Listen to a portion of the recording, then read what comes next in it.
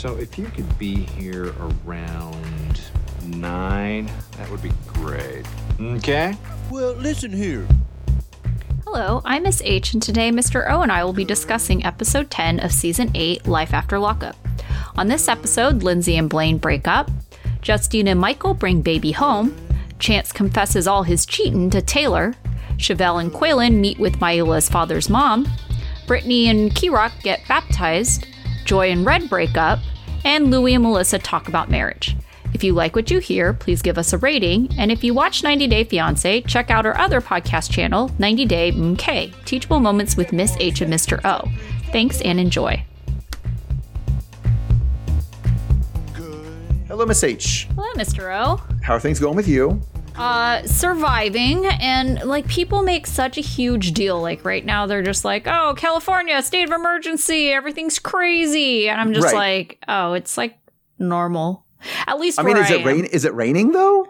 Like, it is raining, okay. But I mean, it's not like, I don't know. It can be real because I live in a town that also a few years ago had real bad flooding incidents, and like, you wouldn't know it if you weren't in this one specific part of town where the floods were. Yeah. No, I take that back. It was pretty bad. There was like high water almost everywhere in my town. But if you went to like my parents' house, like 20 minutes away, you wouldn't know. It would just be like heavy rain, whatever. Just rained a lot. Yeah. So speaking of not noticing, we had a couple couples that we didn't really even notice. Yeah, right. Because they really just got a like obligatory title card at the end because this was the season finale. Mm-hmm. Yeah. Yeah. So we got some updates on Sarah and Sean and Eris and Cameron. So for Sarah and Sean are slowly repaying their debt, and they anticipate their new house being done by 2025. And in the background of their title card, we saw their burnt building they had acquired being demolished. So I guess they were trying to show us progress is being made. Right, which is more progress than I would believe being married, because if you leave Sean in charge of everything, I don't believe there's any progress that's going to happen. So right. Okay, and then speaking of people who, had housing issues this season, Eris and Cameron. But it ends up that they found a house, and then they also had their baby girl who we knew they were going to name Charlie, and Lena is having fun being a big sister. So no big developments there. I'm interested to see if we'll see these couples ever again. I can't imagine we would. They were here for quote unquote the whole season, and we saw them like what, 3 times? Like Yeah, I think they tried to make something of Sarah and Sean, but I think what's interesting about them is, what's interesting about all couples, right? It's a little bit more like drama. If you're like, will they or won't they stay together?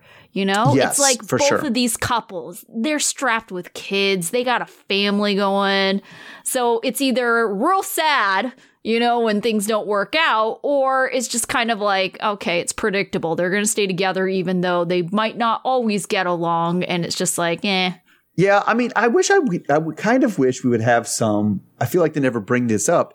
I wish they would have just one couple a year that's just these are fun people to hang out with. And of course they're staying together and there's not any drama, but they're going axe throwing now. So, okay. Like, and we just like see them talking and having fun. And then everybody else can be the drama. But because sometimes when you have a couple that's actually a really good match and they get along really well, like, but they leave them on the show, it's just like, everything feels so fake.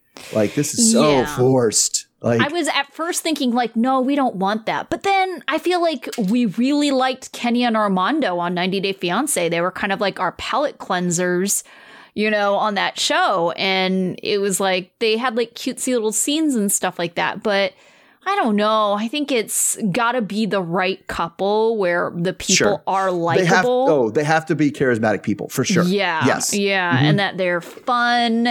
Yeah. Because otherwise it's like, this is a very different show than, let's say, your Real Housewives kind of show where it's like all you do is see them doing fun stuff and you're just like, I don't know. At least me, I'm like annoyed because it's like, well. Why do they get to do the fun stuff? Yeah, exactly. I don't want to watch you having fun.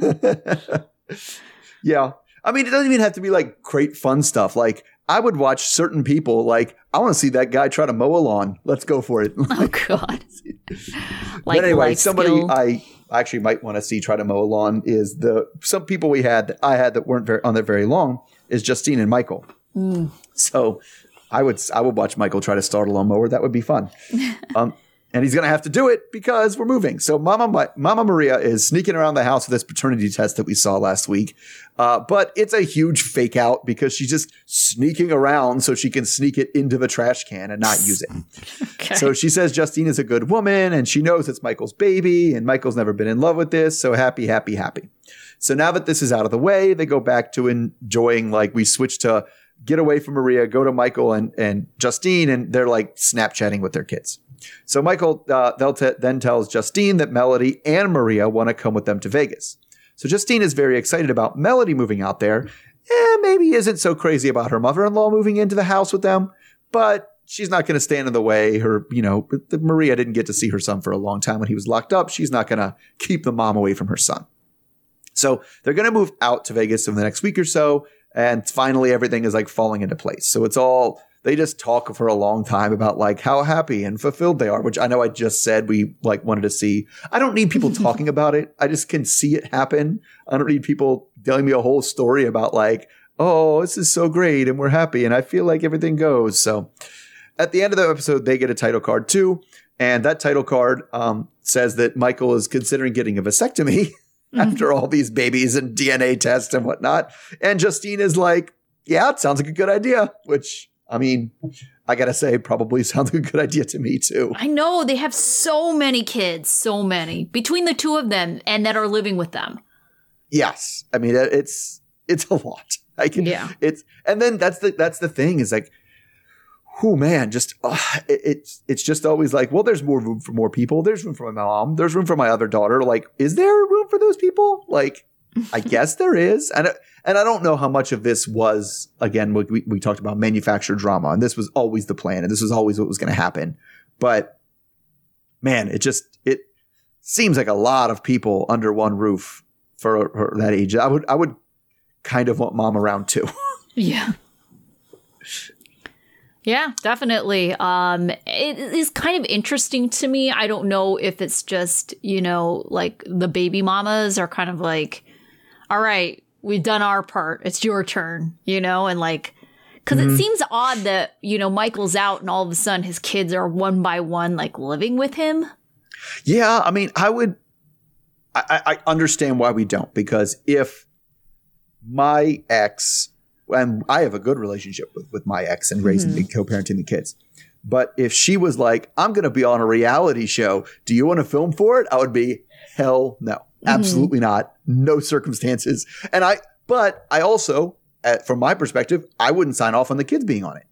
Right. And we've seen that in other ones. We had that for like Stacey's kids in 90 Well, I don't even mean that. I mean like, they're okay with just letting go and like, okay, my kid that I've had single parenting this whole time, all of a sudden I'm like, oh yeah, you can take them. Well, that's what I do. I wonder how much they're actually involved. Like I wonder how much time was that baby mama single parenting, or was Grandma. Michael's mom and his sister raising that kid? Yeah, right. That's a good point. And so if it's a kind of person who like is disinvolved enough that they're like, yeah, you can put my kids on national TV. I don't give a shit. Like it makes me like a little bit suspicious of how involved they actually are. Yeah. I mean, I could personally, I'm not judging. I could personally see myself being, a single mom. And then it's like, oh, I have a chance to not be a single mom and take a break for a while. But that's also speaking as someone who doesn't have kids and would not necessarily choose that for my own life. It's certainly a relief to be like, yes, take them half the time. That is your half job. But like to take them all the time and move across the country, that's a little different. I mean, but that's what we are. We're only talking about Melody. We're not talking about the ones who are minors. Melody's, I don't know, isn't she 18? No, I mean, Melody's 16. Is she 17? She's 16. 16. Okay. So she could be 17 at this point, but she was young enough where it's like she still had a couple years still have to have left. Permission. Right. Yeah. Yeah. All right, let's move on to Brittany and Keyrock. So Brittany is feeling sad after seeing her grandma, visiting with her because she misses her. Brittany wants to move closer to her grandma and move to New York. Keyrock gives that a hard no.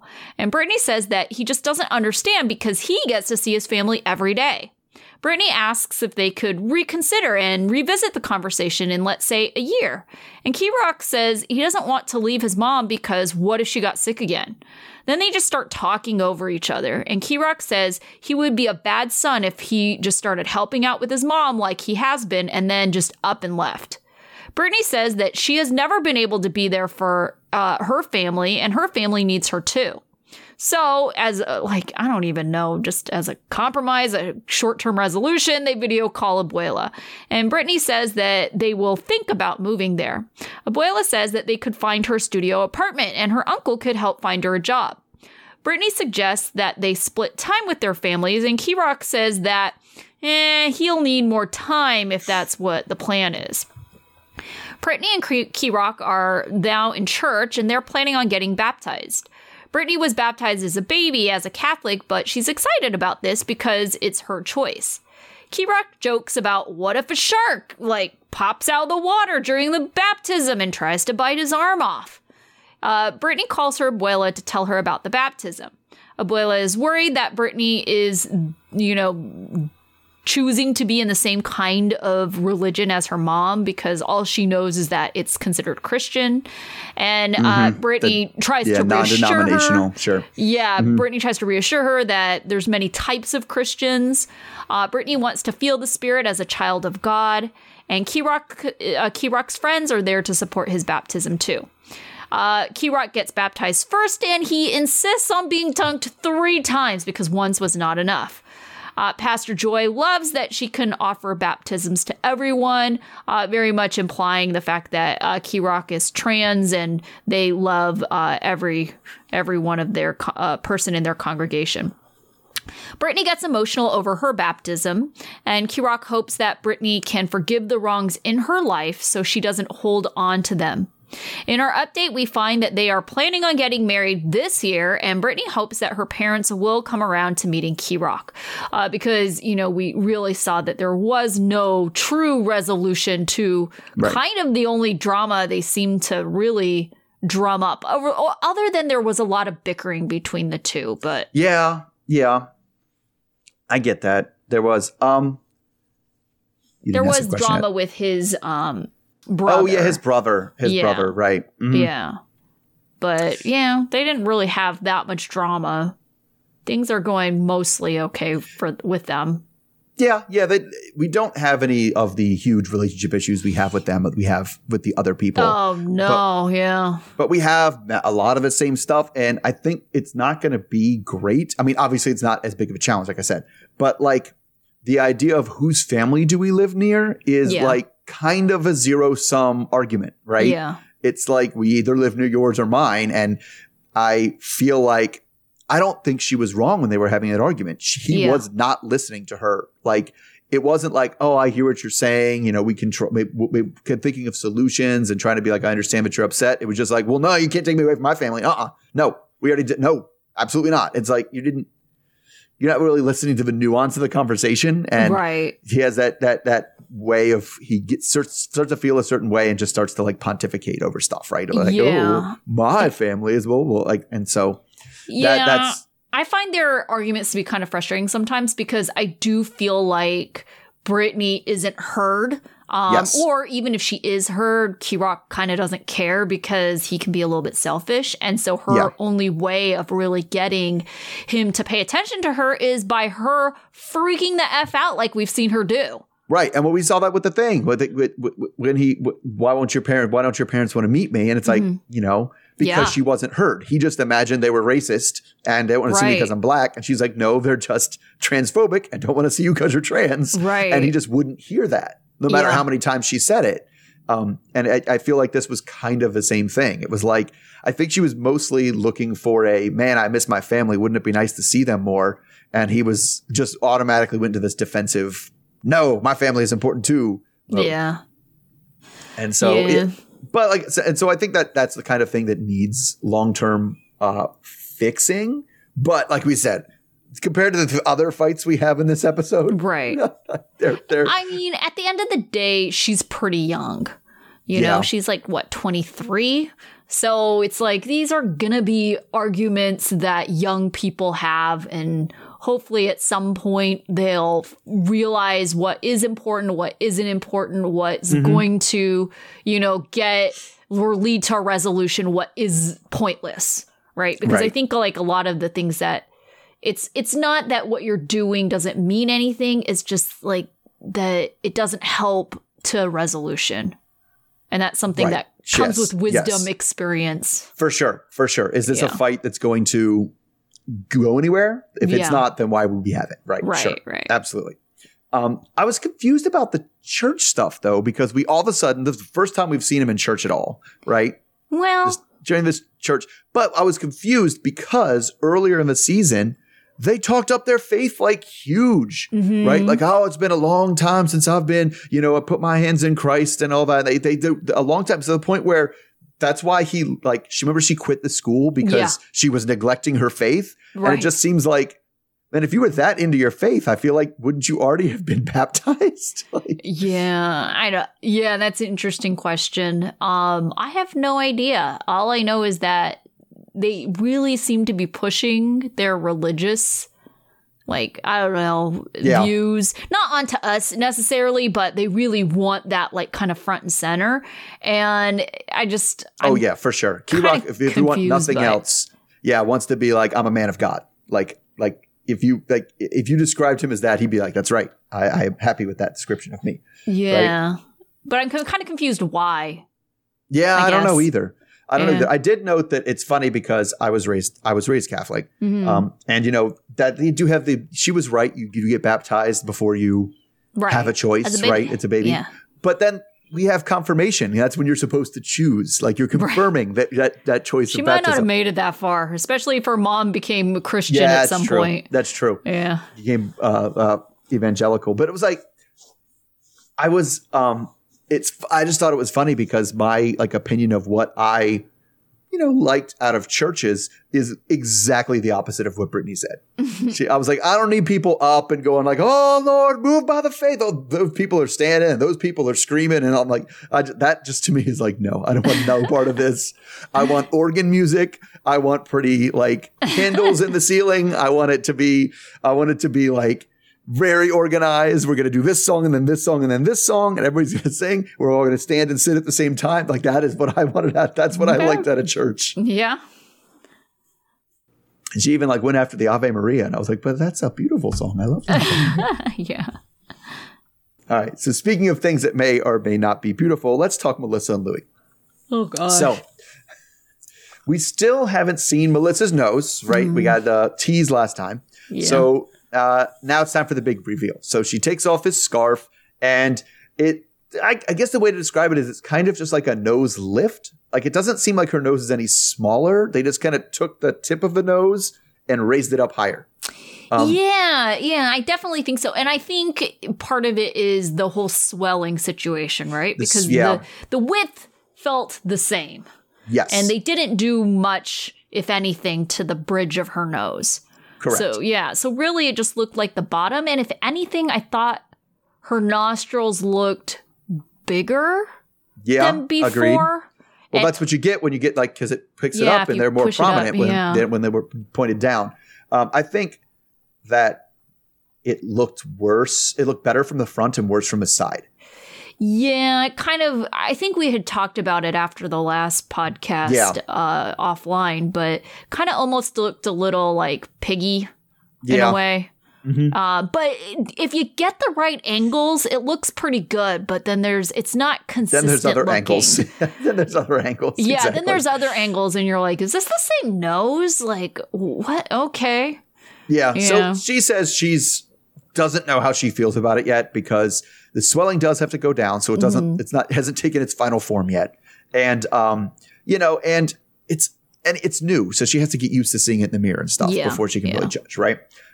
So Melissa thanks Louis for his patience in dealing with how bitchy she was during the recovery and also for him following through on pretty much every promise he made since he got out, right? It's only been about a year and he's delivered on everything. She seemed pretty convinced when he got out that he was never leaving Georgia, for instance, right? Yeah. So Louis credits her pushing him and lighting a fire under his ass to make that all happen. So I guess they work together well. So he says that he wants to take the next step and then reaches for something. So, that's definitely meant to imply, is this going to be a ring? All that stuff. But instead of a ring, it's a message in a bottle, which Louis might not be the sharpest tool in the shed because it's harder to get. You can get a message in, getting it back out, a little harder.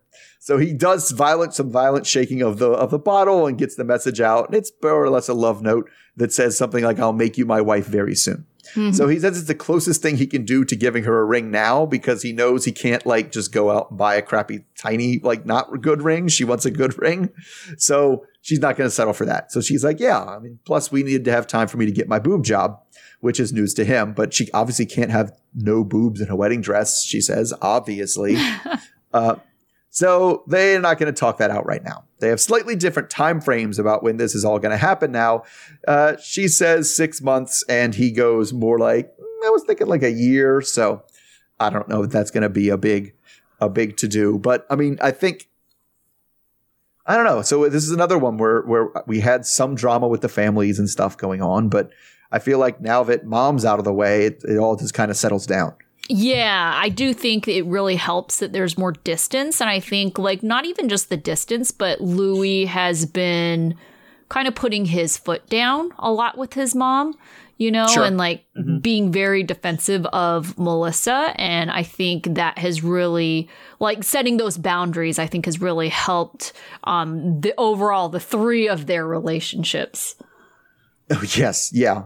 No, and it does because she's we talked about mom. She's always in that tough situation where it's that transition. That's a tough transition from when your kids go to be teenagers and they're in your house and they're eating all your food.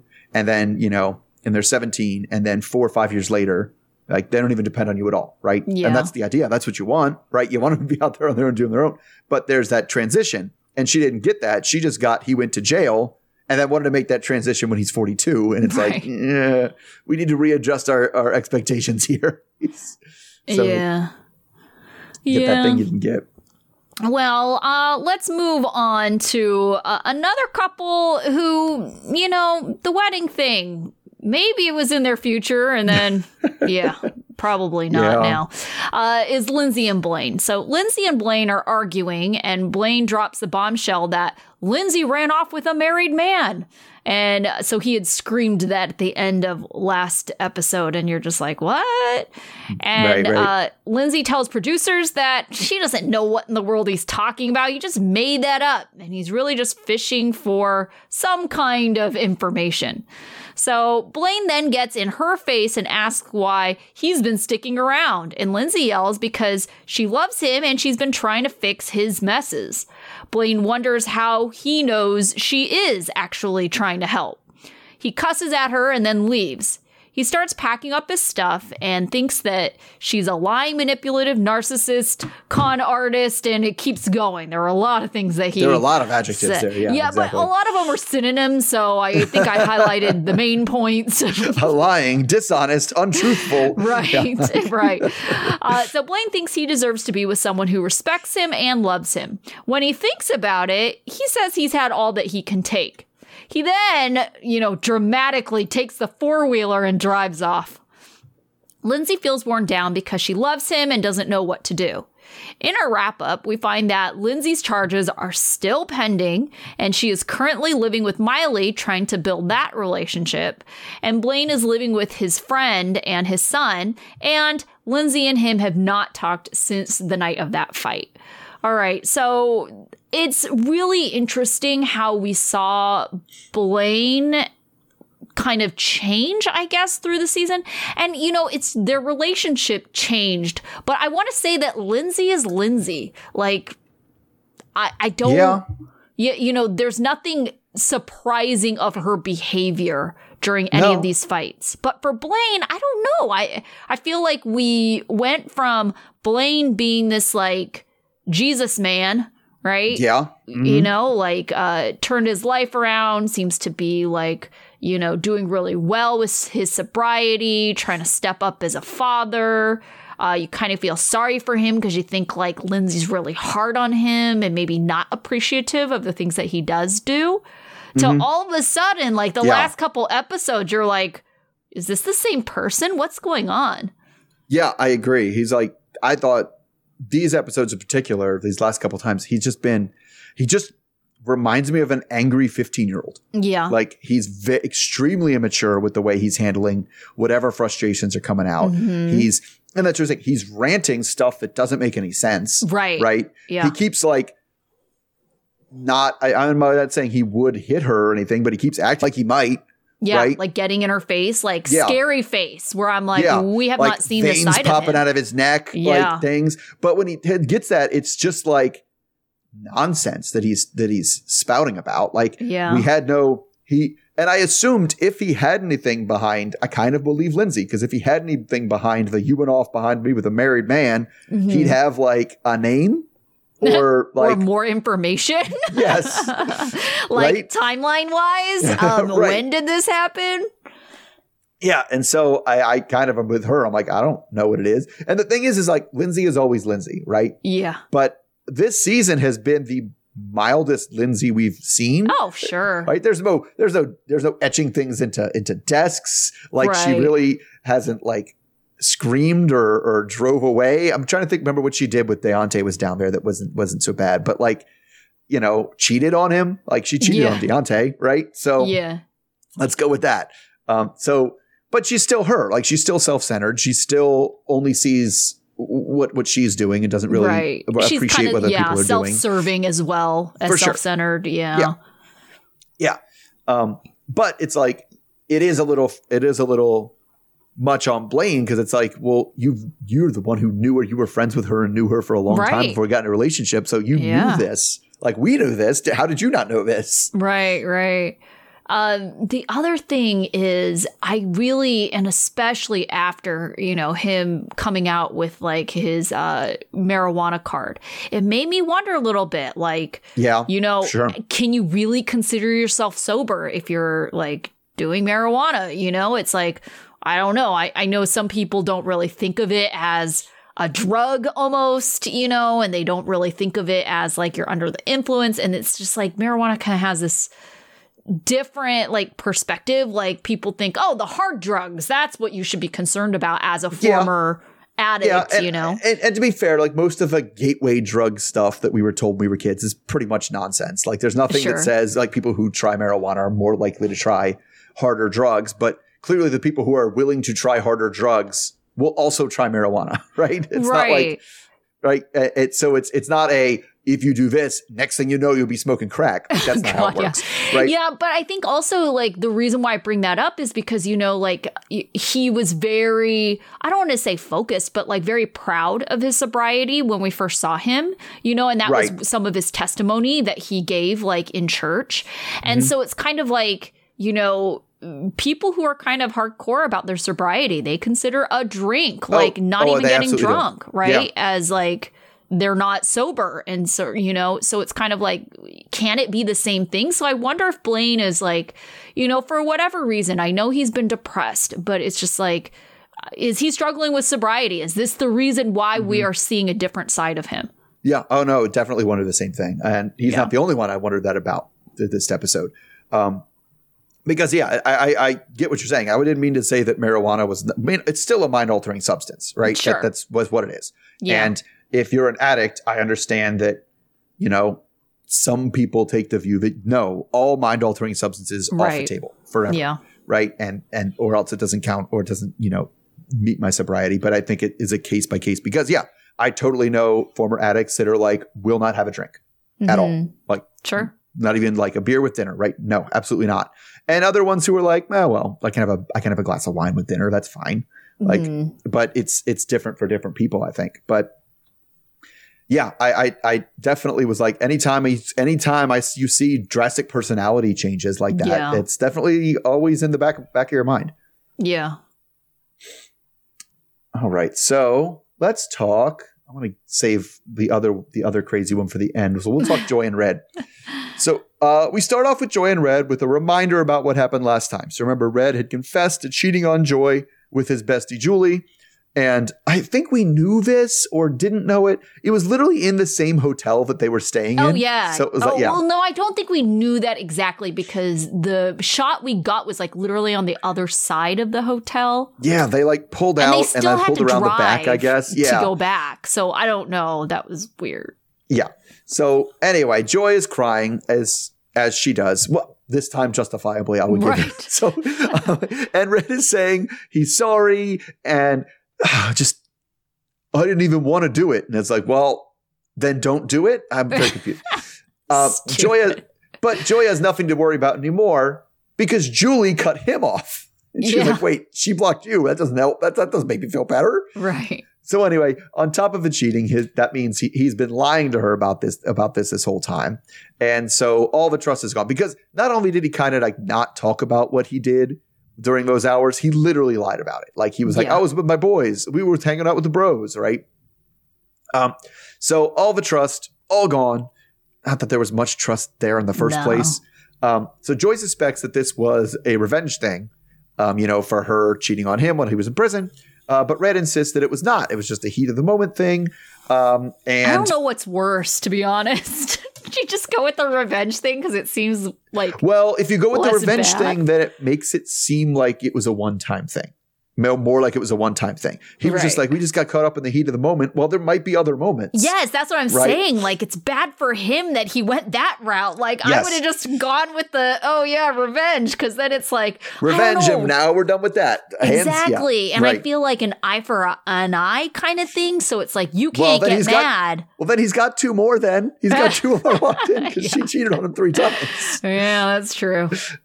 So anyway, it was so heat of the moment that she asked him and he didn't even use a condom. So now she's like, well, you better call this bitch and find out if she's pregnant. So, but anyway, so he's like, I can't do that because she blocked me. I would be on his side. I'm sure if she's pregnant, he would definitely get a phone call. I don't know, maybe. Because didn't we find out she's in prison? Yeah, yes. Whatever. She wants that money. But I don't know. Like, I think you're limited to figuring things out if you're in prison. Yeah, not if you put somebody's names on that birth certificate. Okay. Anyway, so Joy also suspects that he hooked up with someone this last time he just went to Missouri. So she cries again and tells him he should get a hotel for the night because he, says he didn't. As far as we know, that's true. But again, no trust. Yeah. So she has mixed feelings because she doesn't want to deal with any of this anymore, but still says she loves him. And then he leaves and she won't even look at him when he walks out the door. So as he leaves, Red suspects that this might be it. I mean, I might not get to see Sway anymore. So then we see Joy a little bit later trying to cleanse the house of all of Red's stuff, like his do-rags and everything that's all over the place. When Crystal, her cousin Crystal, and sister Shoshana come over. So she tells them that Red cheated on her in the same hotel they're staying at. And they're like, yeah, scans. Like they not at all surprised. But she tells them that he is back in Missouri and they're done. So she's looking for their help in packing his stuff into boxes so she can ship it all back to him. So Joy says that she asked Sway what he thought about it, and he was so excited Red left that he was jumping up and down in the bed. That should tell you everything. Right? So it doesn't seem like Red's going to be able to snake his way back in that way, at least. So then we jump to St. Louis and Red, who is calling places and trying to get a job. He says it's been a whole 3 days since they've broken up, and things are hard. He's getting rejected from jobs in a warehouse because of his criminal background. And he also realizes that he was taking Joy for granted this whole time. So he calls this whole thing, Joy says it's a lesson learned, and then writes him a passive-aggressive thank you note to put in with the stuff. And you're like, thank you for destroying my family. Thank you for teaching me lessons. That's bad. Yeah. But anyway, so she says, well, all that effort I was putting towards Red, I probably should have been putting towards myself. So I'm never going to date an inmate again. Back with Red, we learned that, after 3 days, he's in a relationship with someone, and it isn't really super serious or anything, but they're at least doing something because we literally see him get a booty call on camera and then leave to go.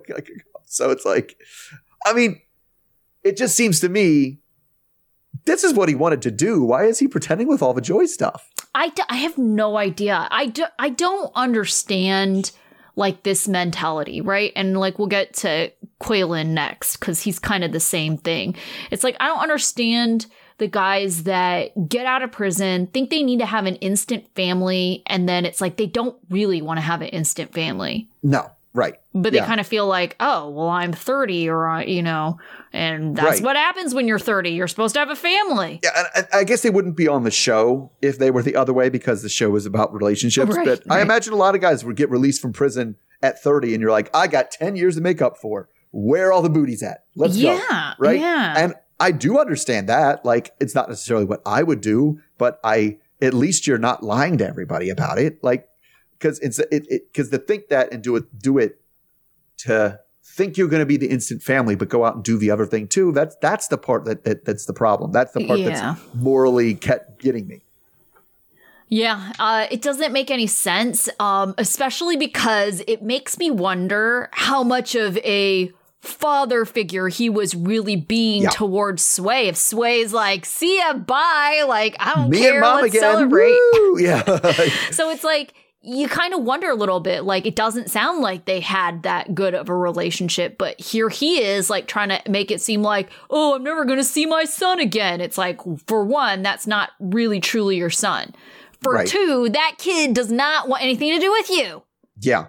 I mean, it's the crazy thing is I know that's kind of the way this has to work, but like, even if that kid's been talking to you on Skype for a long time, like, it is tough on any kid, right? Teenager on down, just be like, here's this dude that's living with us now. Like, oof, that's tough. Like, that is not a comfortable situation for any kid, right? They need, and I'm not saying, this isn't a step parent thing. There's step parents are fine, but there's usually a long period of this person is somebody your mom is seeing, and they're around a little bit gradually they got more out of prison all the time. And they moved in. Yeah, not they're in the bedroom with mom right now, and I can't even go there. And especially, I think for a lot of the kids, that's my spot, man. Like I used to get out of bed when I get out of bed and I had a bad dream. I go lay next to mom, and now this dude is there. Right. So another kind of similar-ish situation we have is Chevelle and Quaylen, and for the same reason, like Maila, and she's struggling, I think, to completely accept Quaylen as a potential dad. But Chevelle and Quaylen are meeting with Sonia, Maila's dad's mother. Sonia reached out to Chevelle wanting to be more involved in Maila's life. While they're waiting, Chevelle tells Quaylen that the idea of adoption is kind of scaring Maila. Chevelle wants to put Maila's feelings first over Quaylen's. Sonia shows up and has a joyous reunion with Maila. Sonia says she wanted to be in her life before. She says that she's tried calling and, her calls just seem to go unanswered. Sonia gives Maila a bracelet as she sheds a couple of tears. Quaylen then runs off with Maila, and Sonia says that Maila is her lineage and she's worried. Chevelle says that Quaylen has been there for her. Sonia insists that her dad, Maila's dad, loves Maila. Chevelle says that he's not acting like a father. Sonia immediately gets fiery and says that Maila was in Kansas City for 2.5 weeks in the summertime, so what do you mean? Chevelle says that there needs to be accountability, consistency, and stability. And Sonia says that she doesn't know how to compromise. Chevelle says that she's tired of the back and forth and has thought about, having Quaylen adopt Maila, and so Sonia is just noping that idea. Sonia says that they are not absent and thinks that the adoption severs their relationship with Maila. Sonia says that Quaylen is only there because he's with Chevelle. Sonia calms down and says that, okay, she loves all of them and she wants the best for them both. Sonia then asks to talk to Quaylen. Things start off cordial, and Sonia wants to know how Quaylen will work with her son to be a father. Quaylen says he's not trying to keep Maila from him and has tried to reach out and meet up. Quaylen says Chevelle was always upfront that they were a package deal and he loves both of them. In our update, it says that they are still planning their wedding, although the adoption is on hold. So I don't know. Do you think this is a case? And I feel like, and I know you don't have as involved parents as I can at times have, but is this like a situation where Sonia is kind of like, my son is going to do this, or like these are his intentions, but then those really aren't? Or do you think that he really is trying and, you know, Chevelle isn't being really receptive to it? Yeah, this is a hard one to gauge, because I could see it being both ways, right? Mm-hmm. I could see Chevelle she's sick of this dude. She thinks it's a piece of shit, right? So anything he does is never going to be good enough, or anything he tries, is she going to reject the things and be like, yeah, that's bullshit. You're just trying to do that now because that's not good enough, right? Yeah. I could see her doing that, right? But I could also see his mom being like, nah, I'm going to step up for my son because I know he can do better, and I know he's going to do better, right? Yeah. And not only does I need to do better, but if there's this adoption thing on the table, if he doesn't do better, I lose this kid. Right? Yeah. I never get to see I'm going to lose my grandkid and never get to see her. And so it's like imperative for her and her mental state that he be a good dad, right? Yeah. And I don't know, but I mean, she trusted him enough to stay there for 2 weeks. Yeah. But I mean, if that's like, I could also see if you're Chevelle to be like, yeah, he stayed there for 2 weeks after I bug you for months and months and months about doing it. And like, you know, and then when she was there, she only sat in the couch and watched Bluey for 2 weeks. What are you talking about? You didn't do anything with it. Right? I don't know how this works, right? Yeah. There's a lot of missing pieces. I've had experience with parents, a mom specifically that I'm thinking of, telling me her son never turned in homework, and then like would say, oh, he's going to turn in his homework. You know, I'm going to have him turn in his homework every day. Yeah, Kid I've still never turned in his homework. And it's like, you have all good intentions for your son, but you can't force someone to do stuff. You can't. I mean, and yeah, I see it all the time. And I've seen it. Yeah. Like parents are like, oh, I'm going to make sure. And I'm just like, yeah, okay, well. Right. And I kind of feel like that's Sonia's situation. Mentally, you know, outwardly, I'm like, okay, well, that's great. But inside, I'm like, yeah, right. That's not gonna happen. Yeah, I feel like that's Sonia's deal, though, right? It's like she's like, oh, he's gonna try. Yes. He's gonna step up. Oh, I agree. Definitely had vibes of the parents of the kid who's just gonna do better.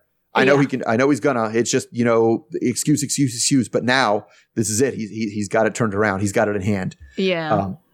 Okay. So now that the season is over, we can talk spoiler, right? Right. Sure. Okay, Quaylen's in prison. He was caught cheating in a hotel, like on his birthday. That's like when he got arrested is because there was a domestic dispute between him and some other woman he was sharing a hotel room with. So they're not getting married, right? Yeah, I mean, I wonder if this happened after. I guess they still could have put the package together, right? Oh, yeah. Okay, because this incident happened. There's no way they're getting married. Yeah, this incident happened months ago.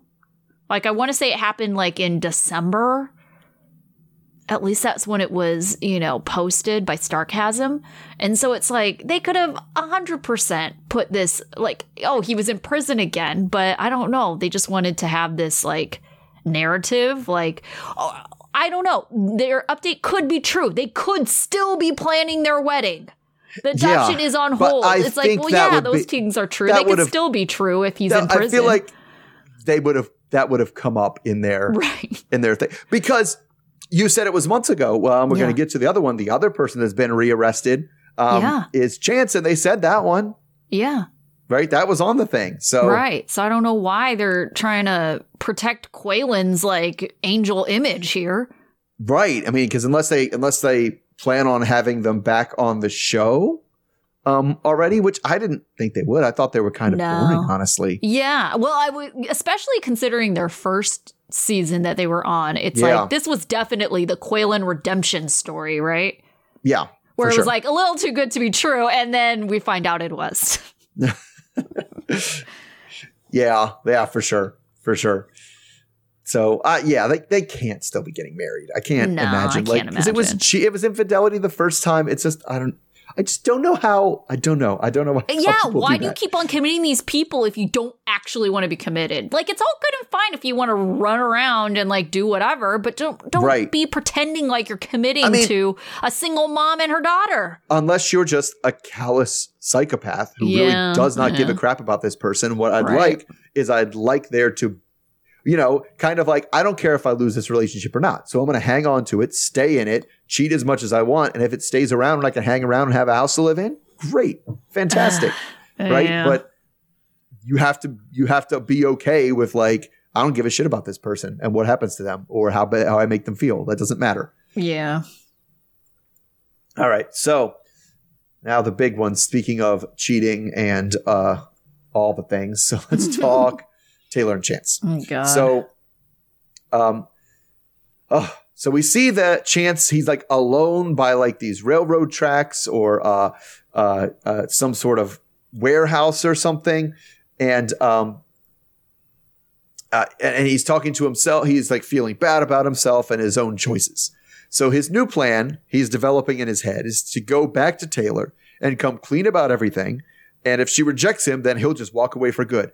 Now, keep in mind, he already proposed this last week and she said no, right? Yeah. So I don't know why this is his plan. So at the same time, we see Taylor taking all of the shared memories off the wall because she won't be able to heal with all these memories around.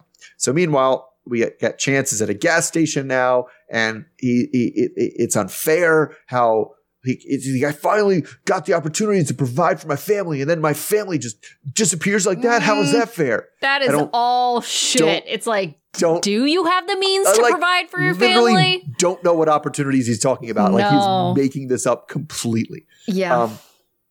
So evidently, he has really lost the family because Taylor is changing the combination on the front door locks as well. So Chance tells us he just said a bunch of ridiculous things. I think this was the most, before Taylor gets there at least, that Taylor doesn't understand that, it hurts him too. Cause when he hurts her and keeps secrets from her, it really eats at him inside and it hurts him. So he's suffering just as much. He's such an idiot. I was like, wow, this is how you really think? No, it is how he really thinks though. Nothing else. Everything for me is worse. That's all he thinks all the time. Oh, so anyway, I guess things aren't totally wrapped up because for some reason Taylor agrees to meet him. I'm assuming production reasons. Yeah. In a random gazebo at a park in the dark. And he's going to come clean. So she didn't bring a coat. He gets her one. And then he uses the opportunity when he's like putting the coat on her to steal a hug because fucking asshole. Jeez. So she tells him that she's there because he needs to be honest about everything.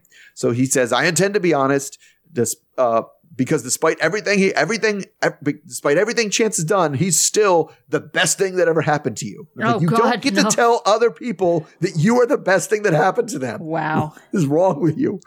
So anyway, she says, well, you could have just like been there and done that then, and you could have been, but you aren't because you're an asshole. But he gets all upset and she's like, you're just accusing me. You don't think I could change. And she's like, doesn't matter if you change at this point, dude. Like you already did all this stuff. It doesn't matter. The bridge is crossed.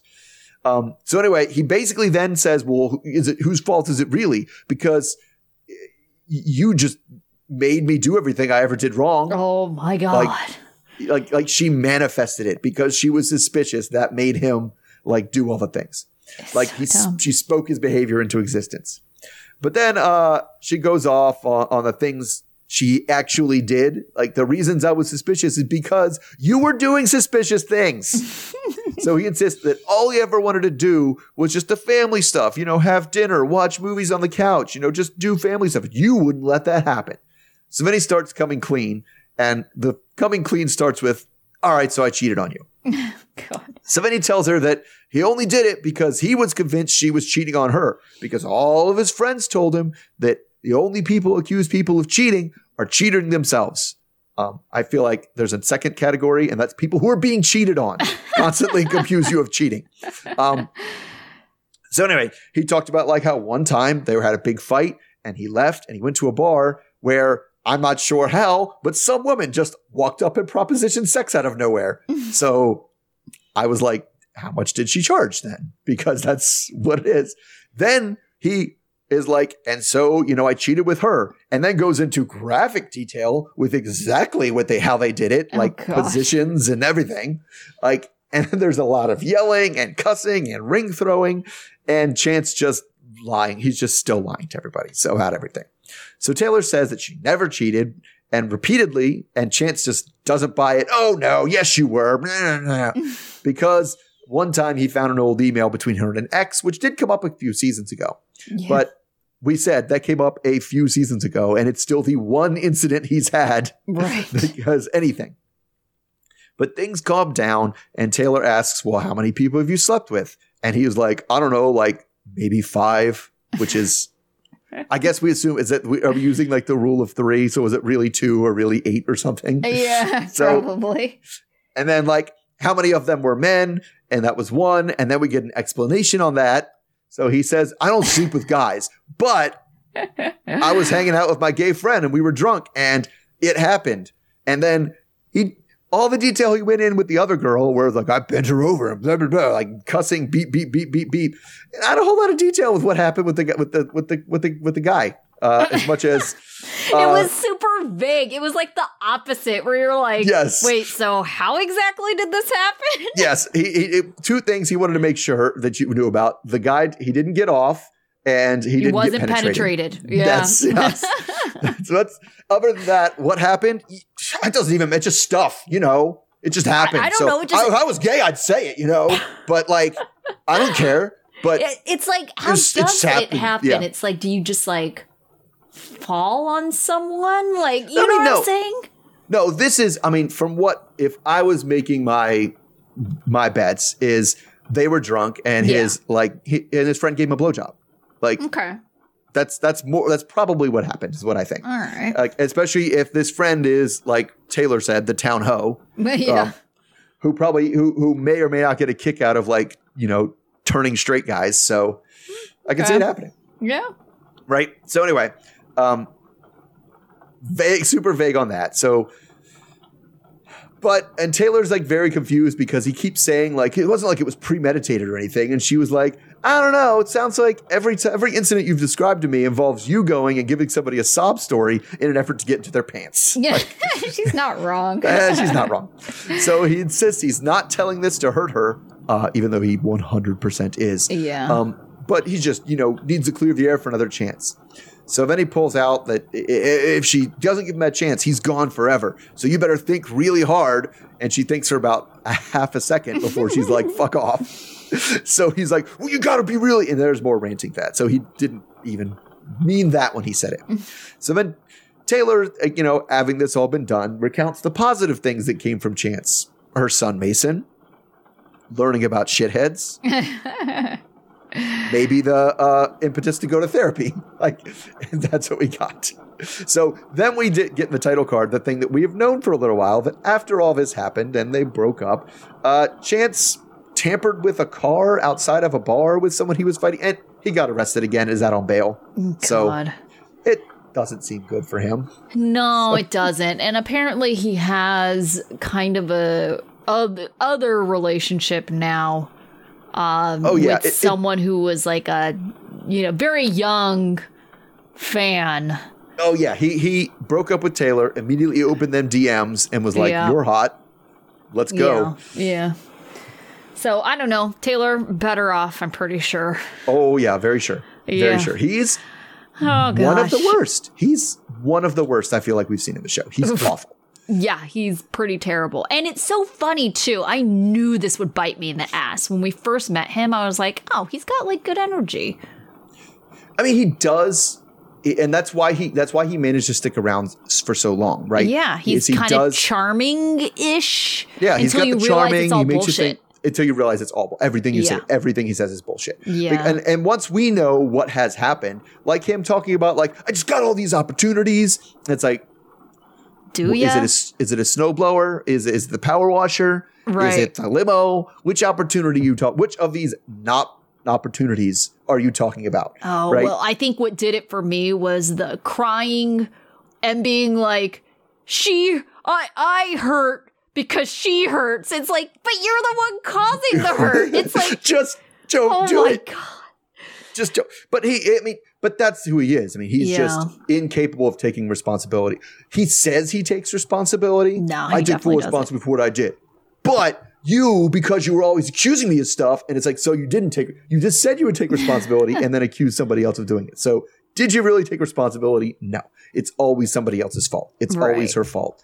And it's a common cheater thing to be like, really mad that the other person suspects you of cheating. And it's like, they suspect you of cheating because you're doing a crappy job of covering up your cheating. Yeah. That's why they suspect you. Oh, goodness. All right. So this was our season finale. So we've got power rankings. I'm interested to see what your number one is. Okay. Power rankings, but we'll go from most likable to least likable. Oh, gosh, right? Yes. As always. Well, I mean, spoiler alert, our least likable is probably Chance, right? Yeah, yes. I mean, come on now. Okay. So we definitely buried the lead there. But number one, who's your most likable person this season? I said Louis. Me too. And that's what we said. I kind of forgot to put Melissa in the power rankings originally because I was like, Louis. And then it's like, whatever with Melissa. She's somewhere in the middle for me. I did the same thing. I started Louis on top, Chance on the bottom, and then filled in from there. Right. I could have did the same thing too. I mean, because those were the obvious ones, right? Yeah. Louis is he's a likable guy. He seems pretty easygoing. He's dealt with someone who's constantly like just on him, and doesn't always like treat him the most, the best. I mean, she's not like abusive or anything like that, but she could be kinder to him. She could be kinder. She could have a little more respect for him and his choices. Yeah. But he seems like a nice guy, and he's trying, and he's followed through with his promises. So yeah, Louis number one. Mm-hmm. Okay, how about your number two? So number two gets a little tricky. I went with Eris number two. Okay. Because I forgot she was on the show, and I can't remember anything she did wrong. So, okay, that seems fine. Yeah. Eris was a little bit further down for me, and there was kind of a rhyme and reason to this.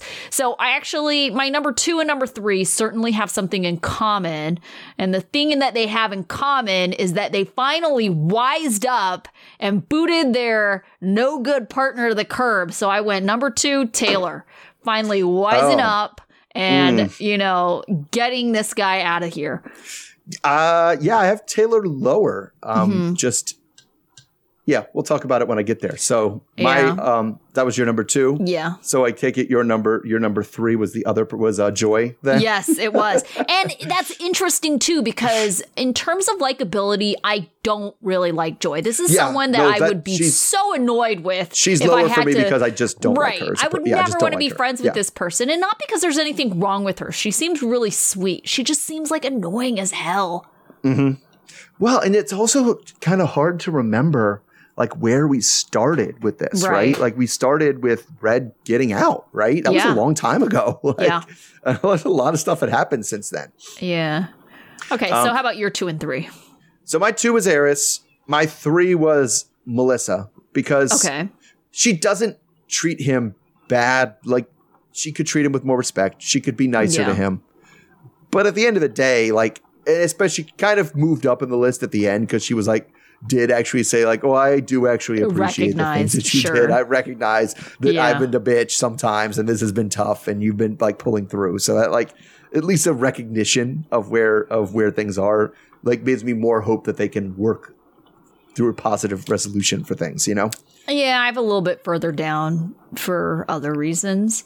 But my next 2, 4 and 5 were the moms, right? So I had Eris as number 4 just because it's like, you gave birth. You dealt with a lot. Enough. Yeah. I mean, I put them a little further. No, I did. Eris I already had. Yeah. So 4 and then 5 is your other mom? Yep, other mom, Justine. Also didn't do anything like terrible. She just gave birth, so give it up for the moms. Yeah, give it up for the moms. I could say I put the moms a little bit lower. So I put Cameron at 4 because again, there's not really you had low enough drama that you weren't on the show for very much. Yeah, right. But the RV thing was stupid. Yeah. And the weird like music video thing was kind of stupid too. Yeah. So just stupid little things. At the end of the day, like, it wasn't much drama. Yeah. That was your number 5, That Cameron? was my number 4 was Cameron. Oh, okay. 5 was Chevelle for putting the brakes on this adoption thing when it started to go like a little bit south. Like I listened to her daughter, listen to how things were going. That makes it a little bit better. Right. So my Chevelle was actually, Chevelle for me was actually my number 6. And it was because I kind of grouped her together with the moms because she was being mama bear. And I super appreciate that she even said explicitly and through her actions demonstrated that she was putting her daughter's feelings before Quaylen's. And how many times have we seen the exact opposite? Well, they always say they will, and then when the kid is like, but then they don't. No, they don't. Yeah, exactly. Right. So I appreciated that she was following through. Yeah. So, and then we get to number 6, and that's where things get interesting because I had to decide whether I'm just including things that were included on the edit of the show. Sure. So that is exactly why later. For me, because so my number 6 was Chevelle, so my number 7 was Quaylen, because if it's just based on the show, it's kind of like Quaylen, like, arguably was barely in the show.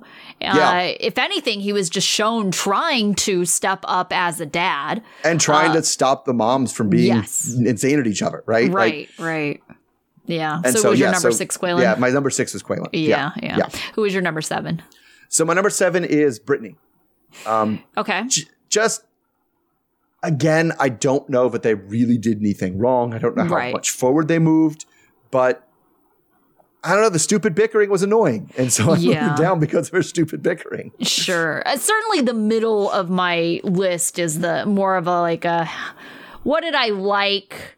Who did I like more, rather than they actually did something wrong. Because my number 8 was Cameron. Cameron is the kind of dude that I would love to just hang out and like chill with, right? Sure. He seems like he's got a great sense of humor. He just seems like he's fun. But Cameron's definitely in the middle of my list because just, trying. I appreciate that he's trying. He has his like steady, telemarketing job, but he's got to let go of this dream if it's like putting their family in a RV as their home. Right. Yeah. And putting them in the poorhouse because, he wants to have a booty shaking music video. Right. Yeah. The dream is not great. So, that brings me number 8. I just had Key Rock, Brittany and Key Rock. I just put them together. Yeah. And Key Rock annoys me more than Brittany does. So he's a little bit lower. Oh, that's interesting. So Key Rock is my number 9, and that's because Brittany annoys me more than Key Rock. But arguably, Brittany is a better person than Key Rock. I get that because like Key Rock definitely has to have his way.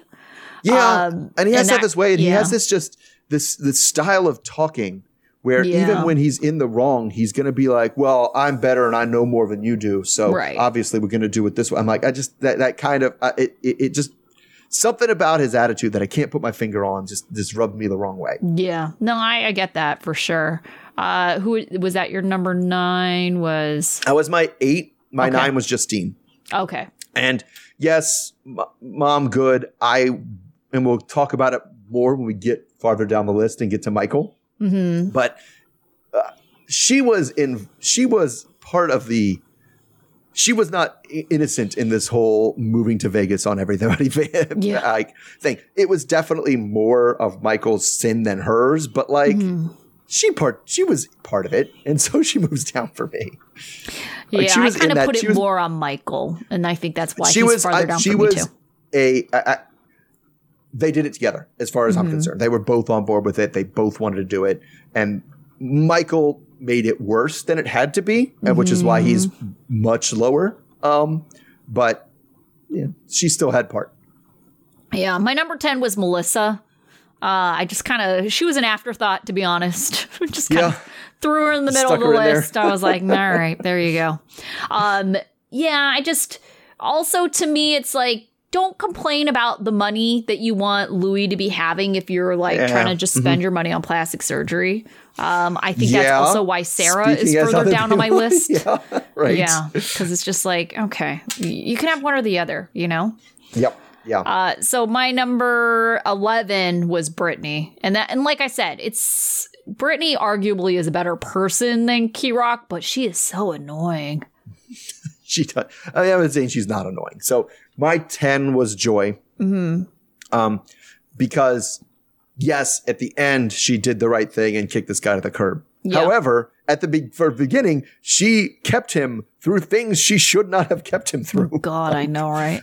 Like, it was pretty obvious that he cheated on her already. And then she was like, she had left. She had left and came back for him. Yeah. Like, so I kind of wonder if it's like for the money at that point, you know? Because you're like, you're only going to get a couple thousand for being on this show. And maybe you get cut because you're not on longer. Maybe. You know? I don't know. Like, some of them just are in such, like, it seems like they're in such a bad place, like, financially, that I could see them doing that. Like Sean and Sarah, right? That the $8,000 or $10,000 you get makes a really big difference. Yeah. All right. That was your number 10. Who was your number 11? That was 10. My number 11 was Sarah. Okay. For kind of what those reasons you just said. Like, she's not innocent in their financial problems. Yeah. Like, she's not. Like, she just had 2 major surgeries and now is going around being like, you're spending all the money on the truck. And it's like, come on. Like, and she wants more. And she and just the way she talks about the surgeries will, like, she talks about her boob job and her tummy tuck as if it was a heart bypass surgery. Right. Like if somebody gets a heart bypass surgery and their medical bills, they need it. Like, you didn't need that to live, man. But she's just like, well, obviously I had to have that. Did you want me to just feel bad about my body forever? And it's like, oh, come on. Like, that was the guilt trip with that at the same time of yelling at him all the time for the financial troubles definitely rubbed me the wrong way. Yeah, definitely. My number 12 was Lindsay. So, I mean, Lindsay is not a great person, but at the same time, and we kind of talked about this when we discussed them, like, we know who she is. Like, nothing she did was super terrible this season. I mean, the only thing that I would arguably say was kind of terrible was the whole, like, narking on Blaine and then, like, you know, kind of being like, well, I guess this means we can't live together. And it was like, that was all very calculated because Lindsay seems like a manipulative person, right? Oh, yeah, she definitely is. Yeah. So it's kind of, but at the same time, this isn't new news. We knew she was like that. Yeah, she's been like that since the first time we saw her. Yeah. Like with Scott. Like, it's all, it's all this part and parcel for sure. Yeah. So Lindsay was number 13 for me, which is close. My number 12 was Taylor. And it's the same kind of thing. It's like, yes, you finally kicked this guy to the curb. However, you still put up with him all season. Yeah. And especially that scene where the daughters were like, oh, his chance with his boyfriend. And she was like, oh, ha, ha, you just hear so much. I'm like, that is not the reaction I want the mom to have. Like, what are you doing to these kids? Yeah. My number 13 was Blaine. I mean, Blaine, I don't know. I feel like it was more implied of things that we didn't see that kind of made him further down for me. Yeah, oh no, I have Blaine a little bit lower still. That it was like, for definite reasons. And honestly, it is the last couple of episodes that really sent him tumbling down the list for sure. Yeah, definitely. All right. Where are we for you? I did up to 13, so I'm on 14. So I'm on 14. 14 for me was Sarah. Okay. For the same reasons we were talking about. Like, don't get on Sean about being bad with money and then insisting that you want to spend all this money on your own plastic surgery. Especially when you're in a situation as serious as theirs, right? Right. When you're in a situation where you're literally living in a camper. RV. You're living in a camper. Yeah. Like, but we need to prioritize better. Yeah. Yes. Right. Yeah, for sure. For sure. So my 14 was Michael. The nonsense, the stupid, when we talked about Cameron chasing this pipe dream, he's chasing this pipe dream and moving his family across the country and leaving some of his family behind, even though we're supposed to feel good. Oh, Melody's going to come. He's still got 2 kids back in Rhode Island. Right. That he's leaving. Like, what, after all of his dreaming, I need to move to Vegas, and just constantly putting his dream as and justifying chasing his dream because it's going to help his family instead of just getting a job like everybody else, like who's got a family to support. Like that definitely rubs me the wrong way. It rubs me very raw. Yeah. Okay. So my bottom 4, the thing that they all have in common is that they're all liars. Okay. And the different varying degrees of lying. So Sean was my number 15 because he lied about his money situation. Yeah. Right. I have Sean in the same place for the same reason. Yeah. Yeah. And so it's like, okay, you're going to lie about your money situation. Yeah, that's not good. I don't know if telling the truth about his money situation would have really changed their situation. It just is. And so to me, that's the less offensive lie, because by him like hiding it, it's really just so he's like, conflict avoidant. He just doesn't want to get in trouble. Right. And so it's kind of like, but the kind of trouble you would get in is like she would yell at you or be mad. Right. So that's like, I don't want to say that's not that big of a deal, but it's like the other ones are worse. Yeah. Fair enough. Yeah. So that's what I had Sean at 15 as well. Okay. So 16, I had Michael, because what he lied about was moving to Vegas to the point where everybody is making all these preparations, including losing the doctor and their planned C-section, and everybody is packed up, ready to go. Kylie's like, already excited about moving to college, and all of a sudden everything is on hold. And I don't know why he lied about that. And it's like, everybody's just going about their business. And it's like, you have disrupted their lives because you couldn't tell the truth. Yeah, that it wasn't a done deal yet. I mean, it's just, he's such a manifester. Right. And I don't understand how people can live like that. Right. He's just like, it'll be fine. It'll work out. Yeah. Like, it'll be fine. Like it's going to happen because I want it to. And it's like, it's not going to happen just because you want it to. So my 16 was Blaine, and it was because he seemed violently angry and violently screaming for the last couple episodes. And I don't like that. That was messed up and scary. And he chucked the plate at the wall and stuff. And like and to back all that up with just the most juvenile, like asinine way of thinking about the situation. Like it was because if I was sitting in Lindsay's shoes, right, the 4-wheeler thing, right? I would be pissed.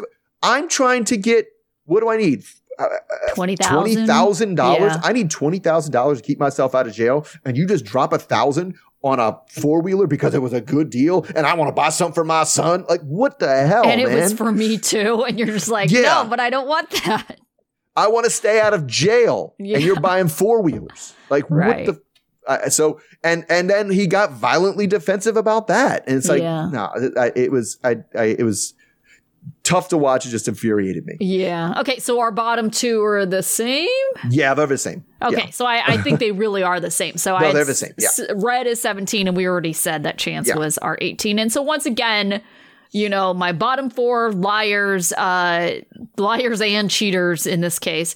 Red lied about cheating, which he knew would be a deal breaker. But then Chance lied about everything. Money, his opportunities that don't exist. He doesn't tell the truth about everything. Right. Like, I definitely, his story, like, come on. We've seen Chance, right? Yeah. You've seen Chance. You're going to go into a bar as a middle-aged, crappy looking guy who hasn't shaved, and go in there and come up all disheveled, crying about something. And just some woman's going to just walk up to you and be like, hey, hot stuff. Like, tell me, don't you want to go back to my place and have sex? Like, that doesn't happen. You tried. You put effort into that, man. Yeah. There's a little bit of back and forth. I mean, maybe it's not that much effort, but there's some effort. There was some effort that you put into that. Yes.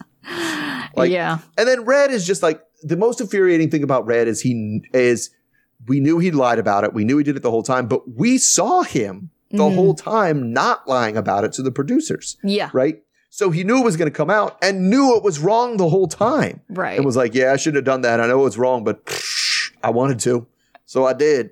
And then later was like, I guess I wish I wouldn't have done that. And it's like, well, go talk to a month ago, Red, And because he was singing a different tune, right? Right. And it's almost like I would rather if he was like, yeah, I did what I wanted to do and it cost me. I would have more respect for him than being like, oh man, I'm really upset I did that. And it's like, everybody told you not to do it. Right. Everybody was like, are you sure you did that? You're just going to say it like that? Like, just infuriating. Like watching him knowingly like point the gun at his foot and be like, it's going to hurt like a hell when I shoot this. Bang. Oh, why did I shoot myself in the foot? Like, dumbass. Stupid. All right. Do you have a life lesson for this group? I mean, I had one, then I forgot what it was. So I know it was about chance. Oh, like you can't be asking for forgiveness for somebody and also accusing them of things at the same time. Oh, so true. Yeah.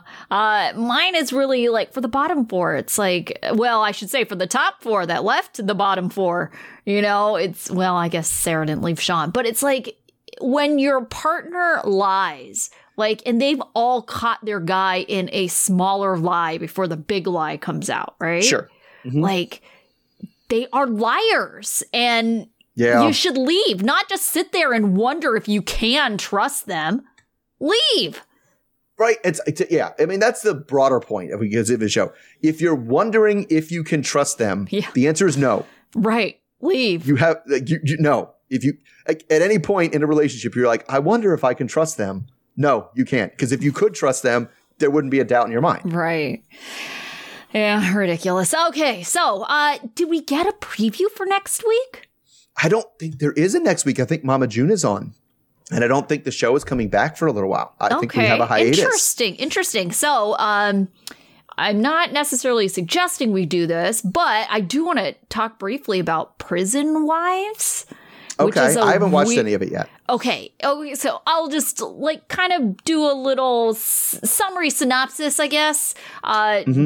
Give you an idea of what it's about so you can maybe decide if you want to check it out. But it's basically a very weird 90 Day Fiancé meets Love After Lockup. I believe it's on Lifetime. And it is all foreign fiancés or partners that are all partnered up with an American prisoner. I would say that all of them are the American men, they're in prison, and all the women are foreign partners or whatever. And I would say almost all of them are engaged or at least like, talking about it.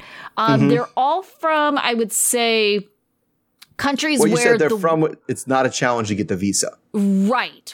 So they're not in it solely for the visa.